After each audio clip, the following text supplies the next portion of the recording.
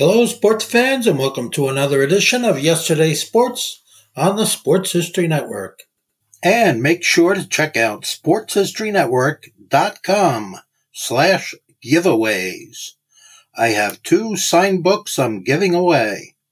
One is titled No Nonsense Old School Weight Training, and the other is Reliving 1970s Old School Football.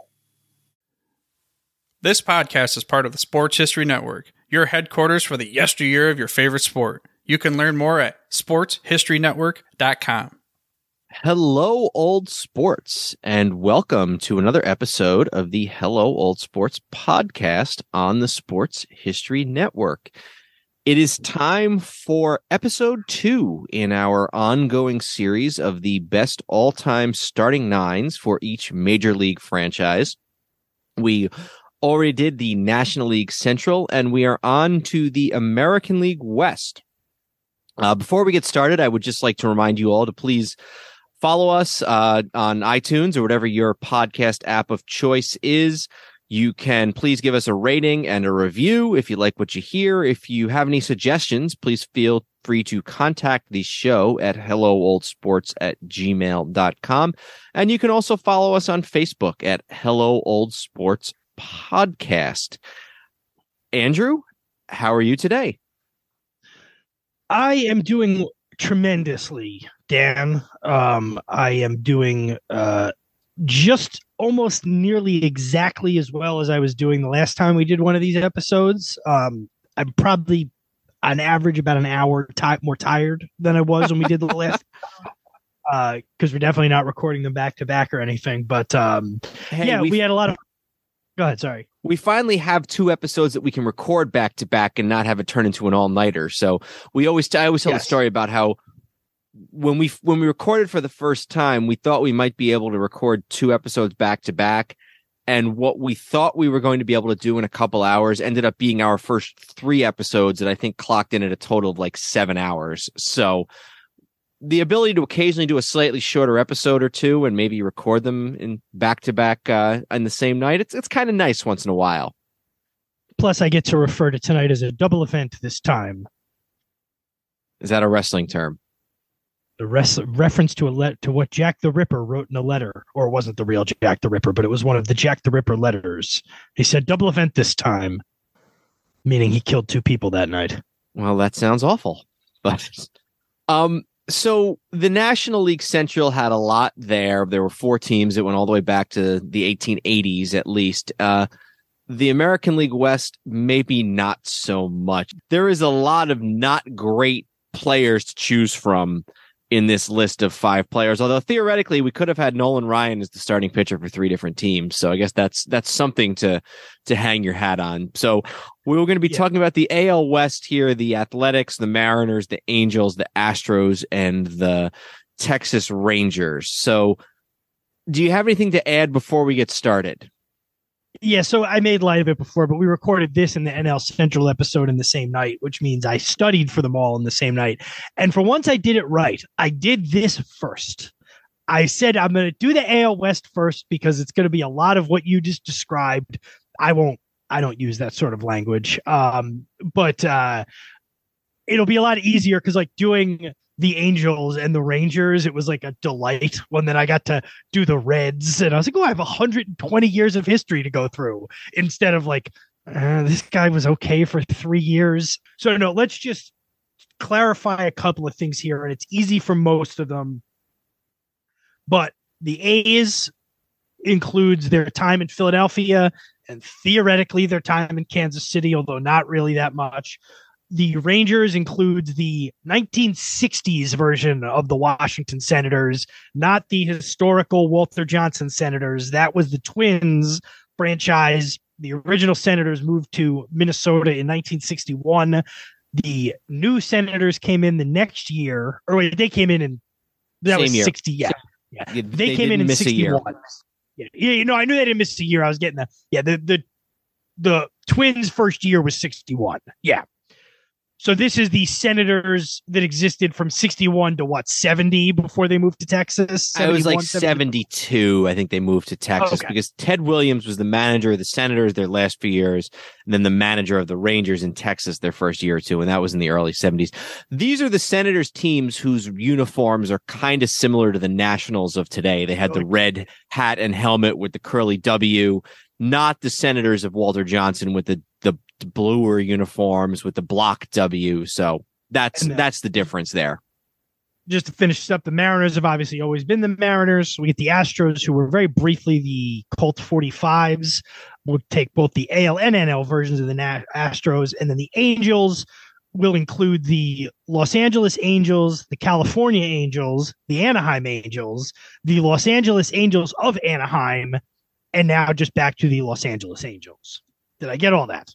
When did they go back to the Los Angeles Angels? I think they dropped the of Anaheim a long time ago, like at least 5 to 6 years.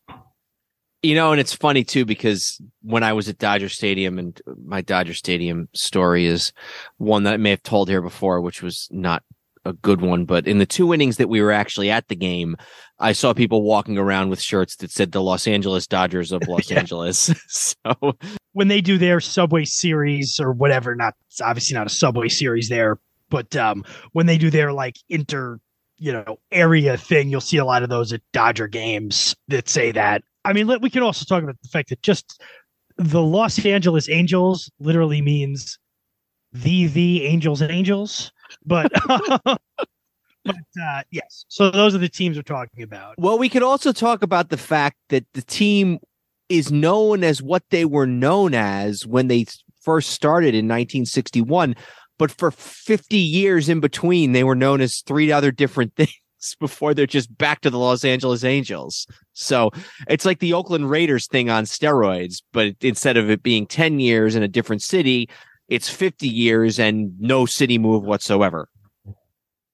So last time when we did it, we had 4 teams with a lot of history to choose from and 1 team with not much history that we kind of dropped in there. This time it's almost the opposite. I mean, there's some history to some of these teams. It's all just mostly recent in this context. So you went first last time. So I guess I'll go first this time. Go for it. Let's start with the Texas Rangers, formerly the Washington Senators, but not the historical Washington Senators. And here's what I have. Catcher, Ivan Pudge Rodriguez. First baseman, Rafael Palmeiro. Second baseman, Ian Kinsler. Shortstop, Alex Rodriguez. Third baseman, Adrian Beltre. Outfields of Juan Gonzalez, Josh Hamilton, Frank Howard. And then pitcher, I never got to a definitive answer, and I just wrote you, Darvish, because I was tired of thinking about it. So I am with you 8 for 8 on the position players. This actually isn't a bad lineup. You feel like Pudge is a Hall of Famer. Beltre is a Hall of Famer. Now, Beltre is not somebody who played his entire career with the Rangers. He was only there for 8 years, but he's a guy with 3,000 hits. He's going to be in the Hall of Fame. Juan Gonzalez had some really good years with the Rangers in the 90s. Did Juan Gonzalez ever win an MVP with the Rangers? I think he might have. I can pull that up. I believe you're right. Was it maybe 97? Let's take a look at that here. 2 AL MVP seasons, 96 and 98. The 2 I gave the most thought to was, for a minute, I'm like, A-Rod was there 3 years. Can you really give it to A-Rod? The short answer is yes, especially in the absence of anybody else who's a suitable replacement. Did he win 2 MVPs two of the 3 years he was there?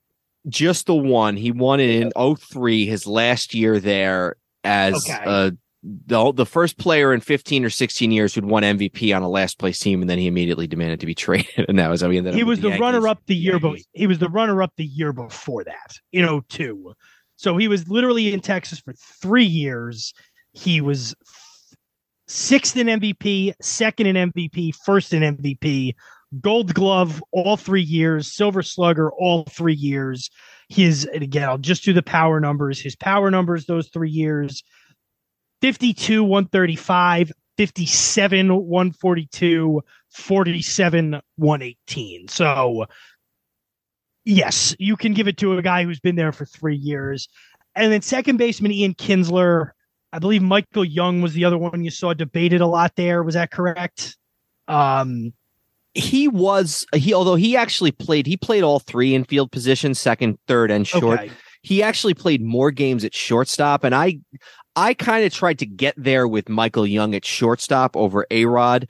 Interesting fact, Michael Young played 13 years with the Rangers. A-Rod played 3. So Michael Young literally played a decade more with the Rangers. Both had a WAR of 25.5 during their time with the Rangers. And that's a counting number. That's not an average number. Exactly. So you figure A-Rod did just as much for the team in 3 years as Michael Young did in 13. Michael Young was a 7-time All-Star with the Rangers. Tacoma Gold Glove at shortstop in 2008. So not a bad player, but yeah, I was there with Kinsler and with A-Rod. Josh Hamilton, who had some personal issues, obviously was only a Ranger for 6 years, won an MVP award in 2010, which was one of the 2 years that the Rangers made it to the World Series. They lost in 2010 to the Giants, I believe, in 6 games. I'd have to go back and check that. Had some really good years, and then I think his personal issues kind of caught up to him a little bit. So you got a bunch of outfielders who, 3 MVPs among the 2 of the 3 outfielders in Hamilton and Gonzalez. Frank Howard, who was this huge, imposing player on the Washington Senators of the 60s, and was something like 6'9" and still kind of a hero to old school DC baseball fans. He's the one Washington Senator that makes it onto the list. 36 home runs in 1967, leads the league with 44 and 68, 48 and 69, and then it leads the league again in 70 with 44 home runs, as well as 126 RBIs. Really, really good player, power hitter. Started his career with the Dodgers, where he won a World Series with them, with the Koufax Drysdale team. 246 home runs, so an average of over 30 a year in 8 seasons with the Senators. And I don't know if he was there till 72. So I think that might have been, he either plays 1 year or 0 years with them in Texas. He's mostly just a Senator. So I think we're basically in agreement. This team is not as bad as you might think it is for the only, I think they're we have the only 2 teams that have not made it to a World Series. No, the Rangers have made it to the World Series. Rangers made it to 2. They've now since made it to 2. And I just said that a minute ago, if I was paying attention to myself. You said you had Darvish with the Rangers. He only pitched 5 years for them. I went with Kenny Rogers, who actually did 3 different stints with the team, 89 to 95, 2000 to 2002, and 04 to 05, 133 wins with the Rangers. Pitched a perfect game for them in 94, 4 Gold Glove awards. So we're not really picking from the cream of the crop here when we're talking about the best starting pitcher in Rangers history, but Kenny Rogers can get there for me. Yeah, it was Rogers was sort of the default, and maybe it was sort of biased against him for his time with the Yankees, which was not exactly stellar, and that's being kind. So I was looking at him, and then I looked at who else did I look at real quick? Kevin Brown, but Kevin Brown wasn't as good as this Baseball Egg website that I looked at. They had him as their ace, as his ace. Then there's Nolan Ryan, but that was the tail end of Nolan Ryan's career. I mean, I think he threw at least one more no-hitter with them. But I just looked at a few different guys, and I ended up with Darvish. I'm fine with Kenny Rogers. I think you're probably correct that that's the way to go. So I went with him.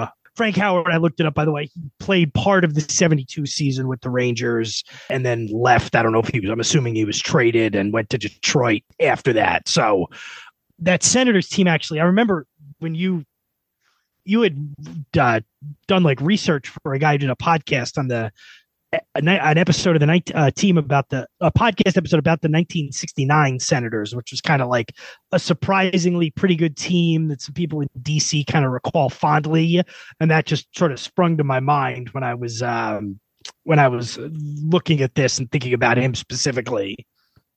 Justin McGuire did his great Baseball by the Book podcast, and he still does it periodically, but he sort of. So he does it about like magazines now. He does it on occasion now, like a few times a year. But for a while, he was basically every week or two. He's done like 300 episodes at this point. And I was sort of helping him out as one of a few guys who would kind of, go through the books, read the books, come up with some potential questions for him to ask. And I think I did like 8 or 9 of them for him, all told. And it was funny because I think I wrapped up with that sort of just as we were coincidentally starting with this podcast. I think he stopped doing his thing in like early, like springish of 2021 was when he stopped doing regular episodes. But one of the first ones I did, and I forget the author's name, was a book called A Whole New Ball Game, which is about that 69 Senators team. Incidentally, 1969 in Washington, D.C. sports is one of those interesting years. Maybe that could be something we did as a podcast one day, because you got that Senators team that came out of nowhere to win almost 90 games. You got the Bullets, although they were still in Baltimore at the time, with Wes Unseld winning Rookie of the Year and MVP in the same year. If you want to stick in Baltimore, you got the Orioles, great team, losing to the Mets.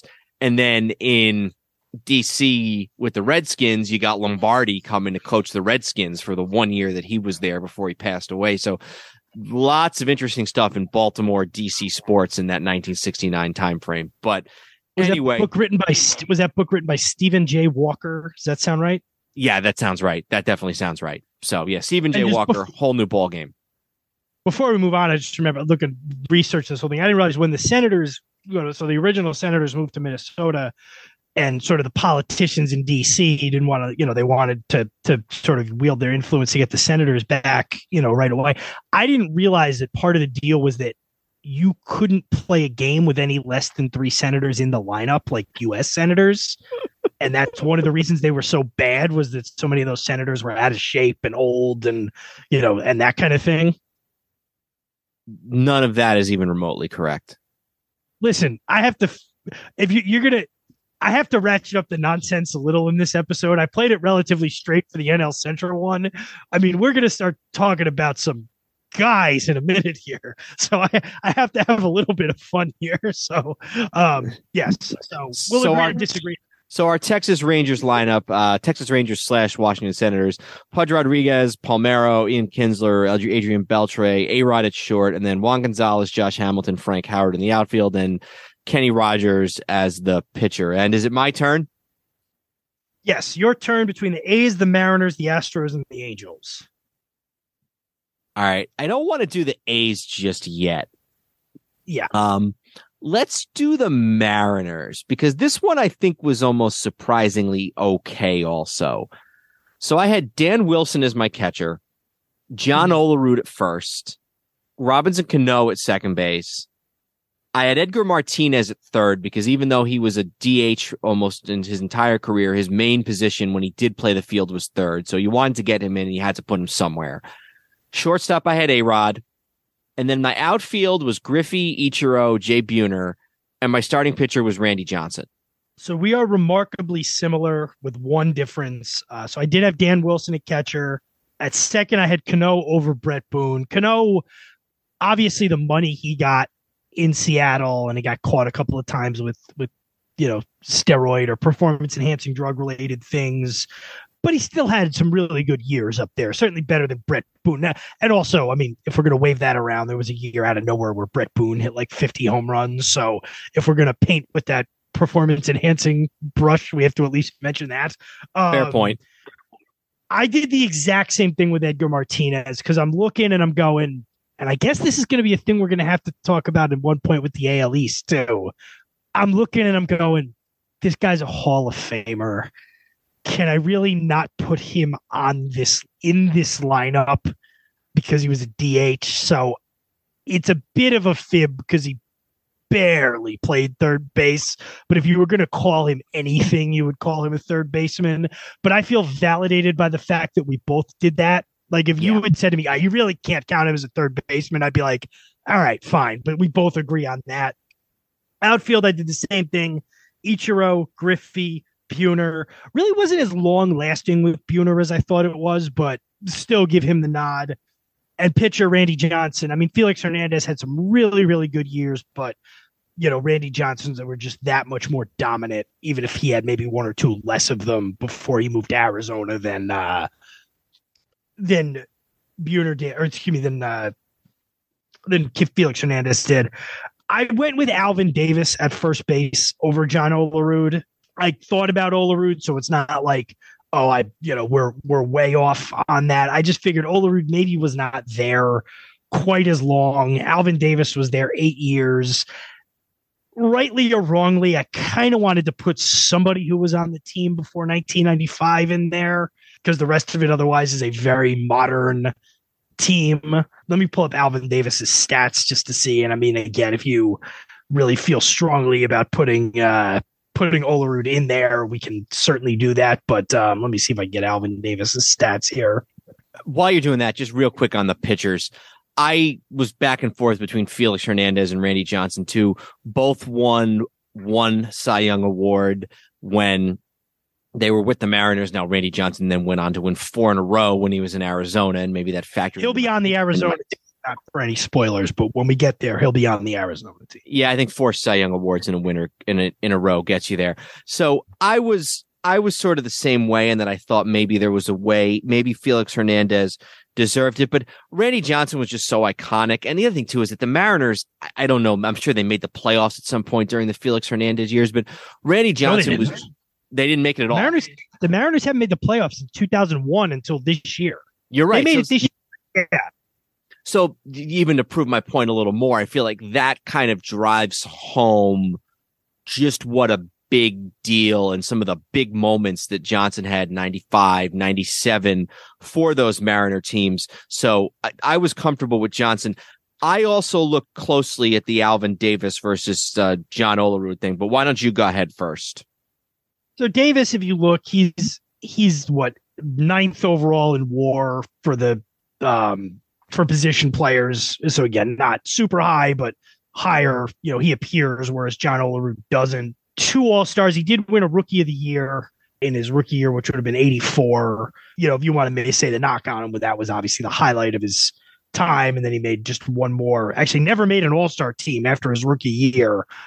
Finished 23rd in the MVP voting in 89. But overall, 9 years there. He was a 280 hitter, over 100 RBIs twice, just shy a couple of times, 95 in 1989. So again, not great, but he was there quite a while. He was probably the best player on that sort of era of very bad Mariner teams. So I gave it to him, but if Olerud's defense and sort of being a part of those really good teams, if that puts it over the top for you, I certainly won't argue with it. I think I'm going to defer to you on Davis. The batting average differences are actually not that different, especially when you think of Olerud as such a great average hitter.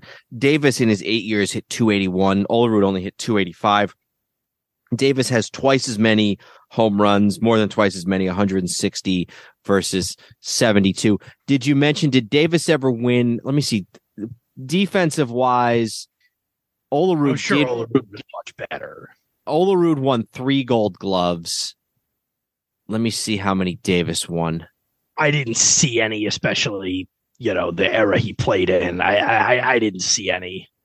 Never a Gold Glove. But you know what? I think they're close enough. And Olerud was past his prime. His best years were Toronto and New York. So he was the first baseman on that great 2001 Mariner team that won 116 games. But I can give you Davis. It is funny, like you said, that we came really, really close to not having a single guy from before that 95 team that, sort of saved baseball in Seattle. So we're going to have Dan Wilson, Alvin Davis, Robinson Cano, Edgar Martinez, Alex Rodriguez, Ken Griffey Jr., Ichiro Suzuki, Jay Buhner, and Randy Johnson. So you got two guys who are already in the Hall of Fame, or three guys, Randy Johnson, Griffey, and Edgar Martinez, a fourth who's going to be there in Ichiro, and then obviously A-Rod would be in if he hadn't had all of his extracurricular issues. So not a terrible team, the Seattle Mariners. And I think that they were so good in the 90s, and then they had Ichiro, and I guess really, if you look, most of this team is really from that one era, from the 90s era, depending on where you landed. Some other people might have landed with Felix Hernandez instead of Randy Johnson, but very concentrated in that sort of 95 to 01 era for the most part. And I think it's your turn, and you should go next. It is. So I'm trying to figure out the best way.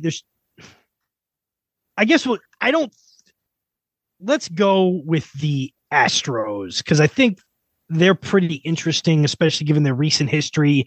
And then there might be sort of a, can we or can we not do a certain thing here? So for the Astros, I went with Brad Ausmus at catcher, Bagwell at first. I went with Biggio at second, Carlos Correa at short, Alex Bregman at third. My outfield was Jose Cruz, Cesar Cedeno, and Lance Berkman, and then Justin Verlander as the pitcher. Yeah, I had to go back and re-look at Verlander because you just don't think of him as an Astro. But then when you figure the guys won 2 Cy Young awards, I almost didn't think of it until and 2 championships. Yeah, I was like, shouldn't this be Verlander, given what he's done for this team and led them to the World Series, or not to the World Series, but led them to world titles for the first time ever. He is a clear and away first ballot Hall of Famer. He probably goes into the Hall of Fame as an Astro when you figure this is where he's dominated, even though he missed basically the last 2 seasons prior to this one. But the guy is very likely the best pitcher of our generation. So I think that he definitely gets the starting nod. He even though he missed basically all of 20 and completely all of 21, he's still, his last 2 seasons that he's actually pitched, he's won the Cy Young Award both years. Wow. So that's 2019 and 2022. Let's just look at this just in sort of simple numbers from when he gets traded from Detroit halfway through the 2017 season, more than halfway through the 2017 season, right at the deadline.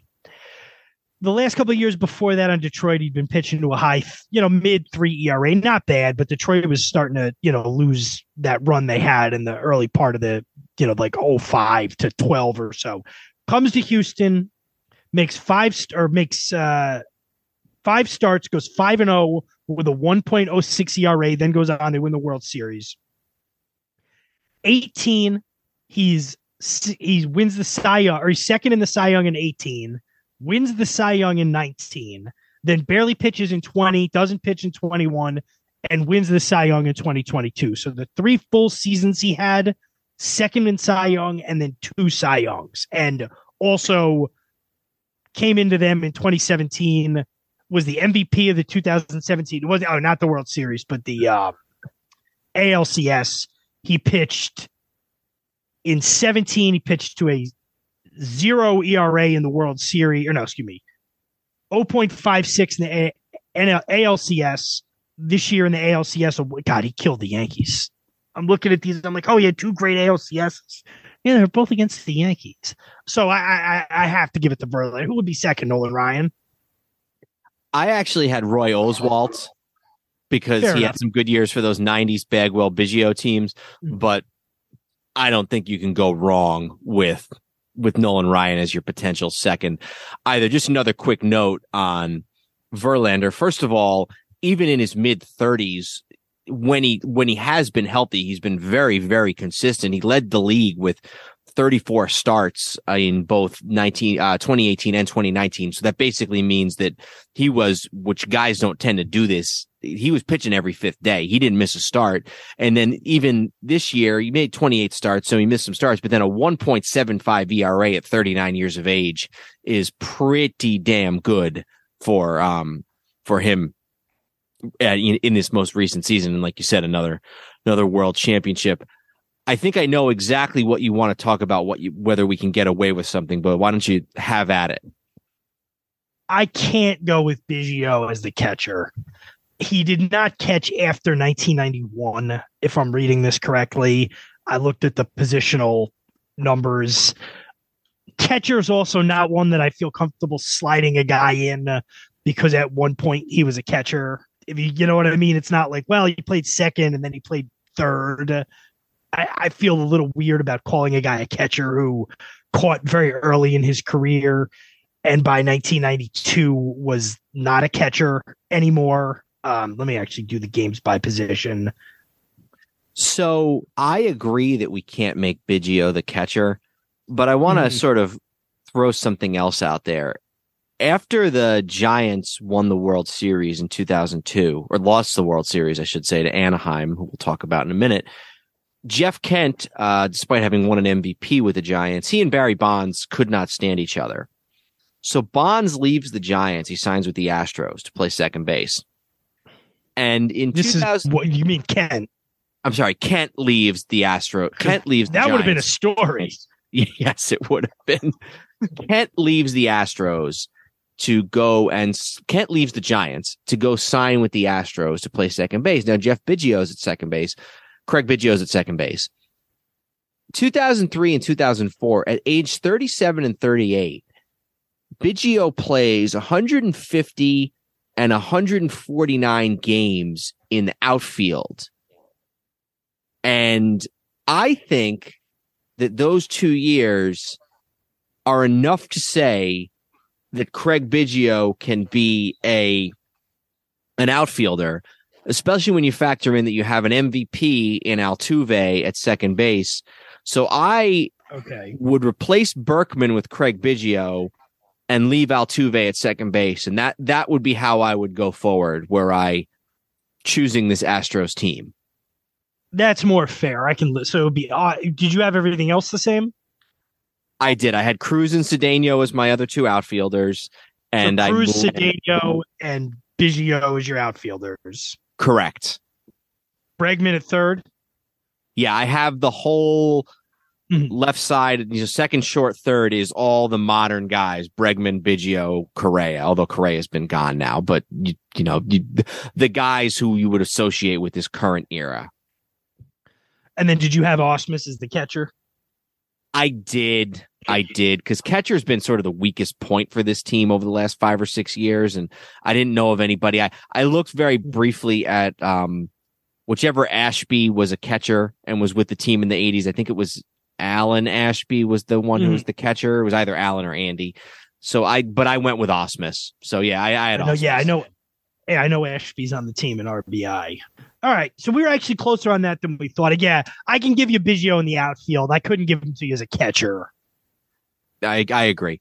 So Ausmus, Bagwell, Altuve, Bregman, Correa, Biggio, Cruz, Cedeno, and Verlander. All right, so you got the A's and the Angels left. It's your pick. I'm fine if you want to go the A's here. However you want to handle it. Let's go with the A's because that way we're not closing with the best team. And here's what I had. I had a catcher. I had Mickey Cochran. First base was Jimmy Fox. Second base, Eddie Collins. Third base was Frank Home Run Baker. Shortstop, I moved up to Oakland and into the 70s, and I went with Bert Campaneris. Outfield, I had Al Simmons. I had Ricky Henderson. And I had Reggie Jackson. And then my pitcher was Lefty Grove. And that to me is a really, really, really good team. So you had in your outfield, you had Al Simmons, Ricky Henderson, and Reggie Jackson. Correct. Okay. So we're close. At third, I had Sal Bando, but I wrote over Baker in parentheses, so I could certainly. I did the same thing. I crossed out Bando when I put Baker. Sal Bando was a big part of those 70s teams. He was an all-star. He just passed away this year, so we'll talk about him on our in memoriam at the end of this year. Let me take a look here because I don't want to take anything away from Sal Bando. He played he finished up his career with the Brewers. He started with the A's when they were still in Kansas City. He, never put up great numbers, 240 career home runs. So he was consistently in double-digit home runs. 4-time All-Star. He was an All-Star for all 3 A's teams that won the World Series, 72, 73, and 74. Lifetime 254 hitter, and played with the A's essentially from 67 was the first year he got in more than a handful of games, all the way up to 1976, which I'm sure he was part of Charlie Finley's fire sale, and he ended up finishing his career with Milwaukee. Home Run Baker was part of this $100,000 infield for Connie Mack's A's. He actually wasn't with them. It's funny because like Bando, Home Run Baker got caught up in an A's sell-off 60 years earlier by Connie Mack when he had to sell off his team in the mid-19-teens. And so he ended up playing most of the rest of his career with the Yankees starting in 1916, and he was there all the way up through the early years of Babe Ruth. Led the league in home runs 3 years in a row, sort of in the heyday of the A's with the teens, 11 home runs, 10 home runs, actually 4 years in a row, 11, 10, 12, and 19. Also led the league in RBIs 2 years in a row, won the 3 World Series, same as Bando. I think that because Baker was one of the best players in baseball in the 19-teens, and you couldn't really say that about Sal Bando for the A's of the 70s, that was what pushed it over the top for me for Home Run Baker. And Al Simmons obviously gets a spot, right? He was one of the best players on those 20s teams. Yes, 20s and early 30s. All right. I'm not going to fully make this argument, but you can make a very strong argument that Mark McGwire belongs in over Reggie Jackson. McGwire has Jackson in almost every category that's a counting category. He has over 100 more home runs than him. He's the all-time franchise leader in home runs. He's got over almost 200 more RBIs than McGwire does. He has, OPS. McGwire has more than Jackson, you're saying? Yeah, McGwire's beating Jackson in all these things I'm mentioning. I'm sorry. Now, obviously, Jackson was on teams that won a lot more, so that counts. Although McGwire was on teams that he wasn't just on horrible teams. They went to a few World Series. On base percentage is neither of them are there in on base percentage. I still would go with Jackson, but I just wanted to mention that McGwire's a little closer to Reggie than you would think when you factor in both of their tenures as A's. Yeah, but how would you make that work anyway? Because Mark McGwire's not an outfielder. I would figure that part out. I would put him in left field because I don't think he needs to play too much in the outfield. I did this very late at night, and I think I was thinking of him as an outfielder. So we're just going to get that part out. And as you're saying this, I'm like, maybe was Jimmy Fox an outfielder and you could put him in the outfielder? But then I looked up Jimmy Fox's stats, and Jimmy Fox didn't really play the outfield. So, yeah. You know what I was thinking? All those guys are outfielders, and Canseco was an outfielder. So I think I just got confused in my head. So we can leave it in, and I can look like an idiot or whatever. It's fine. Yes, that makes the outfield situation a lot easier. That Mark McGwire is not actually an outfielder. I don't know where I was coming from on that, but.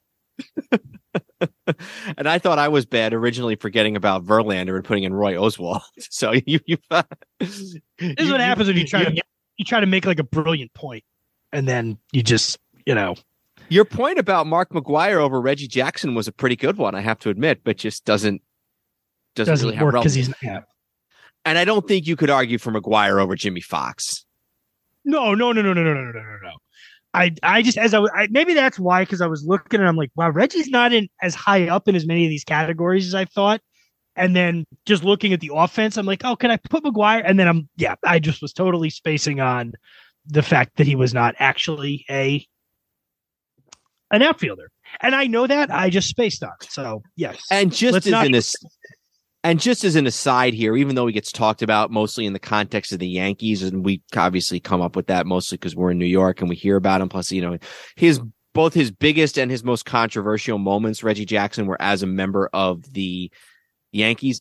Playing wise, his best years probably were with Oakland. That's where he won his MVP. So just to kind of throw that out there. So I think with that adjustment, I think we're in agreement with Cochran, Fox, Collins, Baker, Campaneris, Simmons, Henderson, Jackson, and Grove. We've not had a team yet with 9 Hall of Famers. I don't think either this episode or the previous, but that's a team with 8 Hall of Famers. And also, I don't think there's a single borderline Hall of Famer on that whole team. So that is a really, really good team.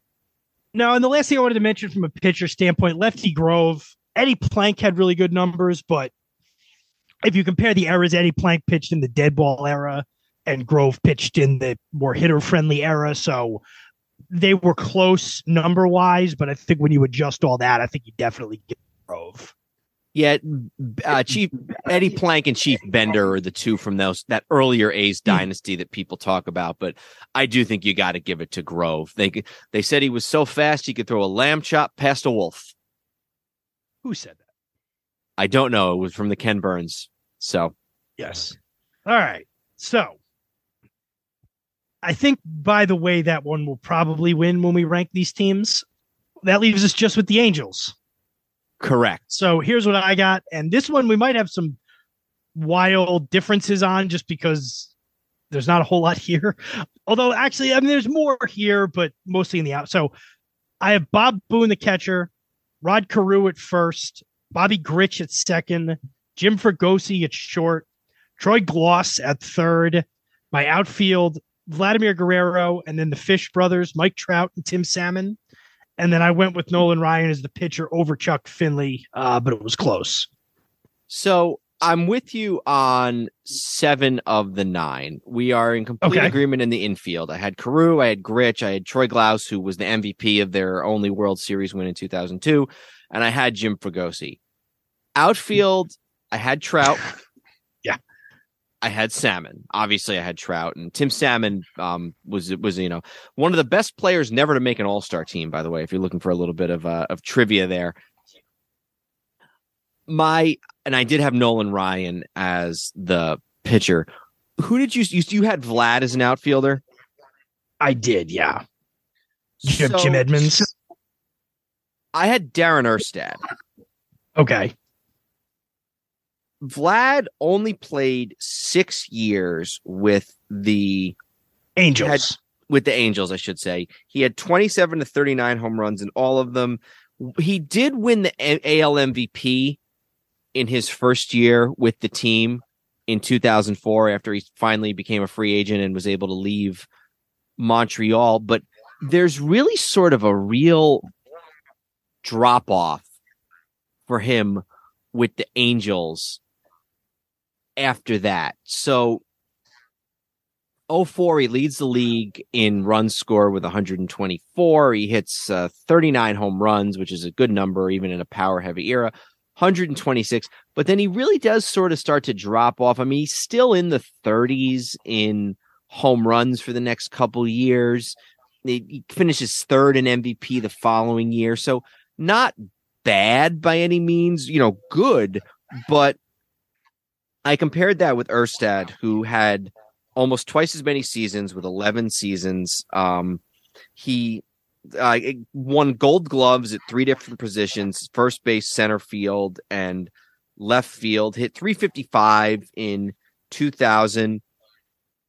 Obviously, I know that Vlad played more seasons, but he had 114 home runs to Vlad's 173. Let me look. I know that defense was definitely part of my consideration for Erstad. Yeah, but Guerrero was a phenomenal outfielder too, especially with his arm. True. Maybe it wasn't. how many Gold Gloves though did he win in Anaheim? He didn't win any Gold Gloves ever. So Gold Gloves at all. He wasn't a phenomenal fielder. He had a really strong arm. I don't know. I'm not buying the drop off as much as you are indicating, to be honest. His average dropped 20 points the next year, but within the 2 years after that, it was within 10 of that first year.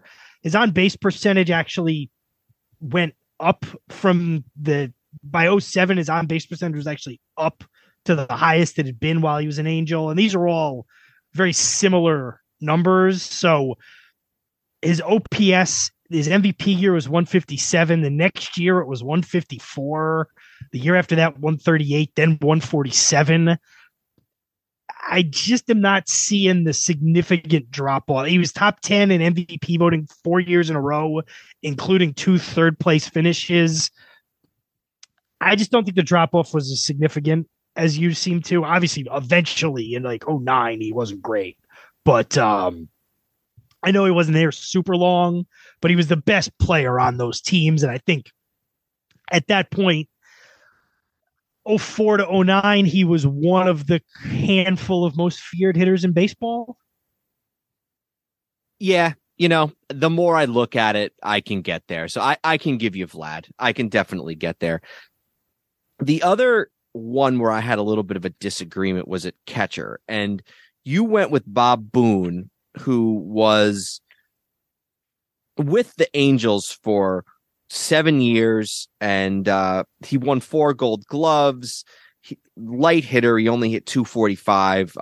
Defense was sort of his strong suit. He was on that 86 team that lost to the Red Sox in that heartbreaking 7-game ALCS before the Red Sox went on to have their own heartbreaking 7-game loss to the Mets in the World Series.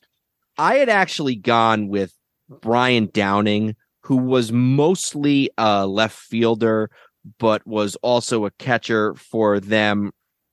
And he was with the Angels for basically the entirety of the 1980s, mostly an outfielder and DH, played with the Angels for 13 seasons. He was a guy who could kind of go anywhere. He could lead off. He could play catcher.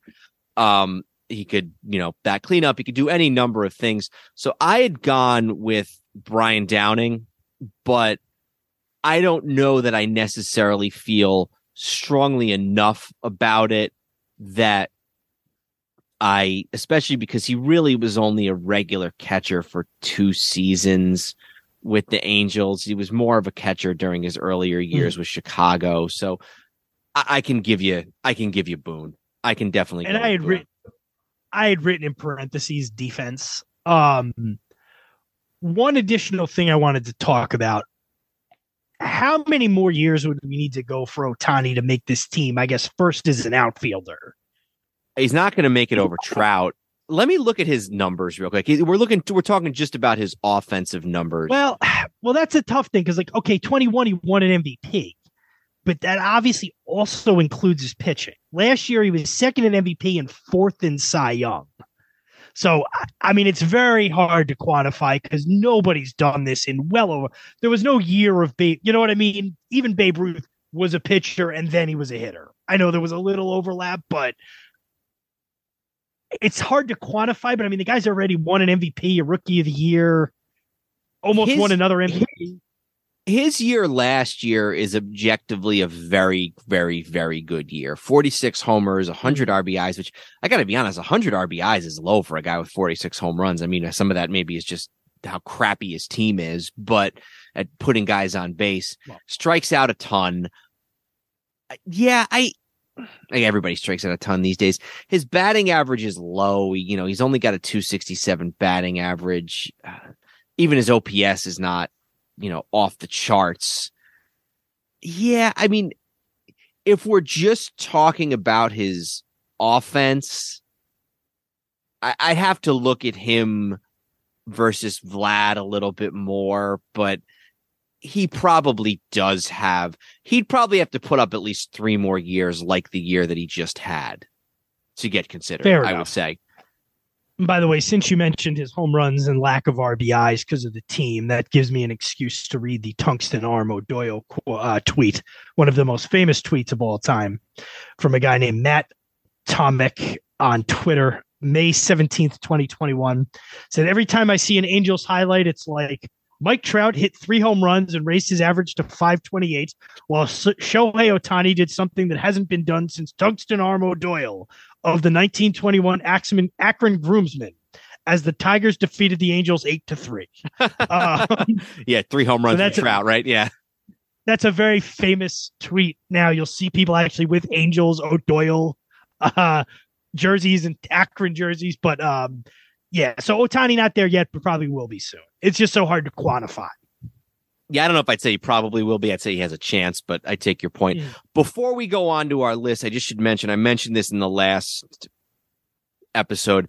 Tom Stone's now taking the field, baseball's all-time dream teams for all 30 franchises. A lot of the comparisons and analysis that I'm coming out with, I'm taking from that book. So I want to give Mr. Tom Stone adequate credit for his book, and I'll link to it in the show notes. So like we did last time, we want to list our top 5. Did you have anything to say before we moved on to that? Here's what I'm going to say. Just because I feel like this one's, I mean, the A's have to be number 1, right? Unquestionably. So I would never suggest this because it is anticlimactic, but let's do it the reverse way for this one.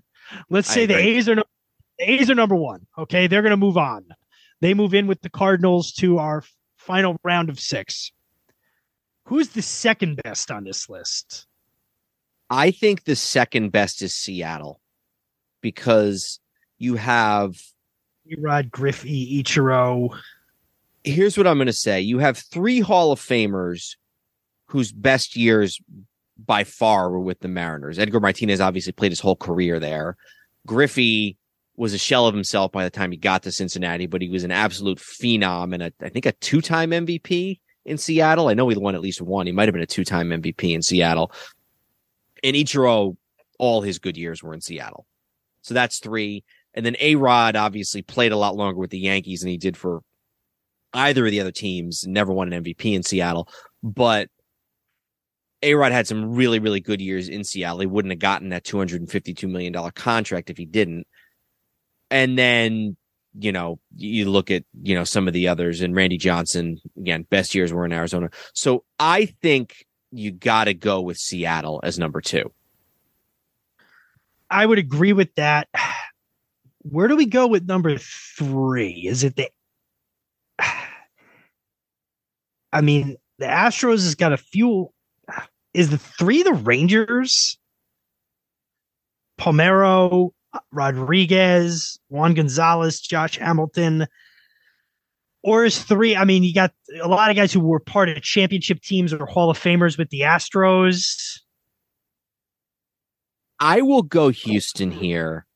Bagwell and Biggio both played. I mean, Biggio, I don't think played one of those guys didn't play their whole career. I think did Bagwell come up with the Red Sox and played like a few games with them or something like that? Let me look that up real quick. But both of those guys played the vast majority of their career. They were essentially lifers with the Astros. No, Bagwell, I think, came up. Yeah, he came up in the Red Sox system, but his whole career on the field, actually in the majors, was with Houston. And then Biggio, same thing. So they both were, I thought one of them started somewhere else, but both entire careers with the Astros. Altuve has been an MVP. The other guys, Correa, Bregman, not as good, but solid contributors to at least one, in the case of Bregman, 2 world championship teams. We talked about Verlander.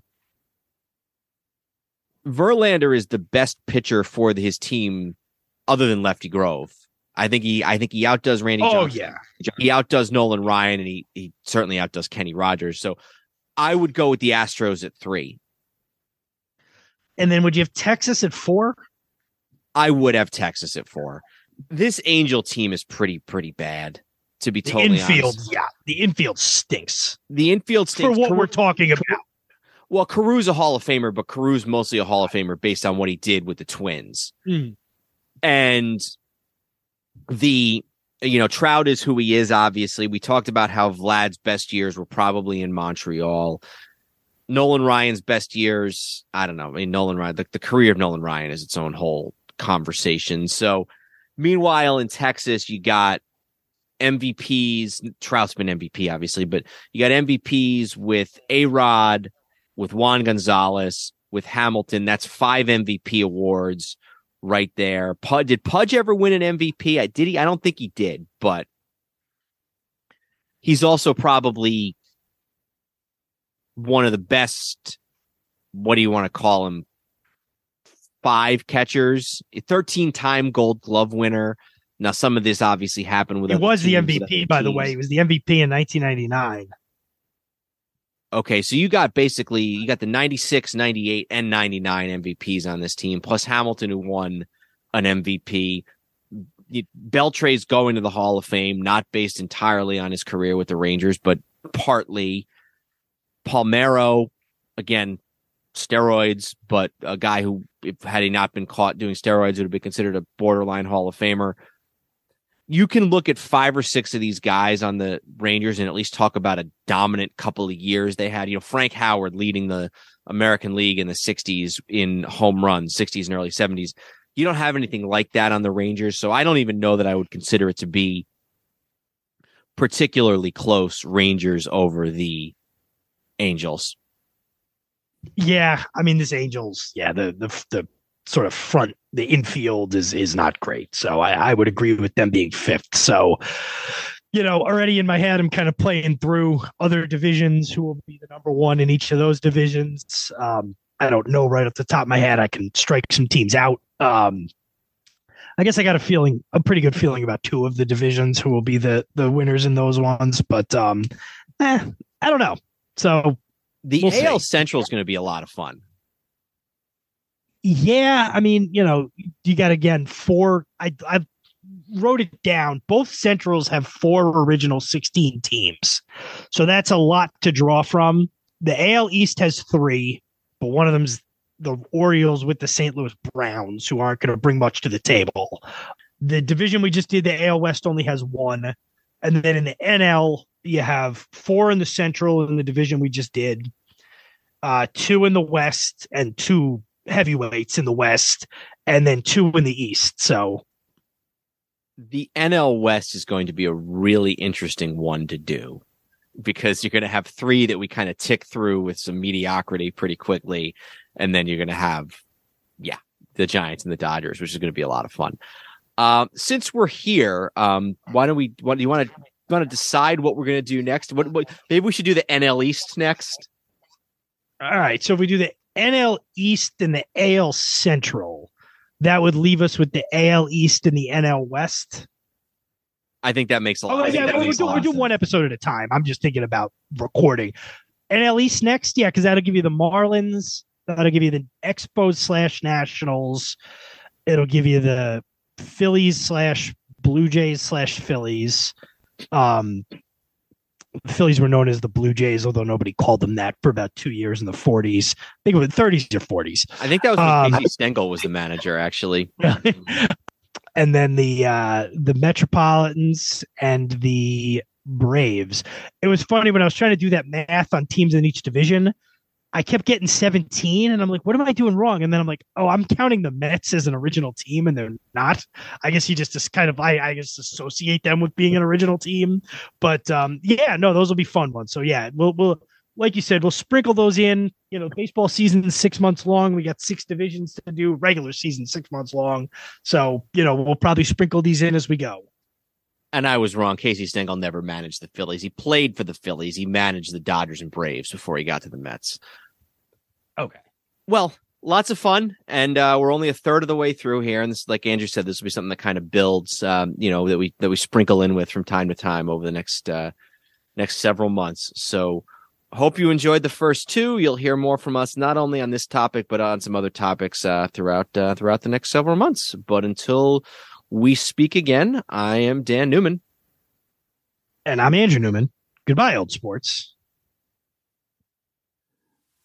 This podcast is part of the Sports History Network, your headquarters for the yesteryear of your favorite sport. You can learn more at sportshistorynetwork.com. Hey there, sports history fan.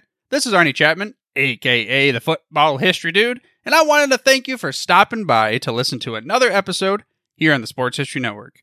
Our podcasters are passionate about uncovering and sharing sports stories from yesteryear. And if you didn't know it already, we have over 30 shows across the network covering all sorts of sports history topics. In fact, here's a glimpse into one of our awesome podcasts here on the network. With every race, every qualifying run, and every pit stop, Tim Coffeen would feel the pressure and excitement.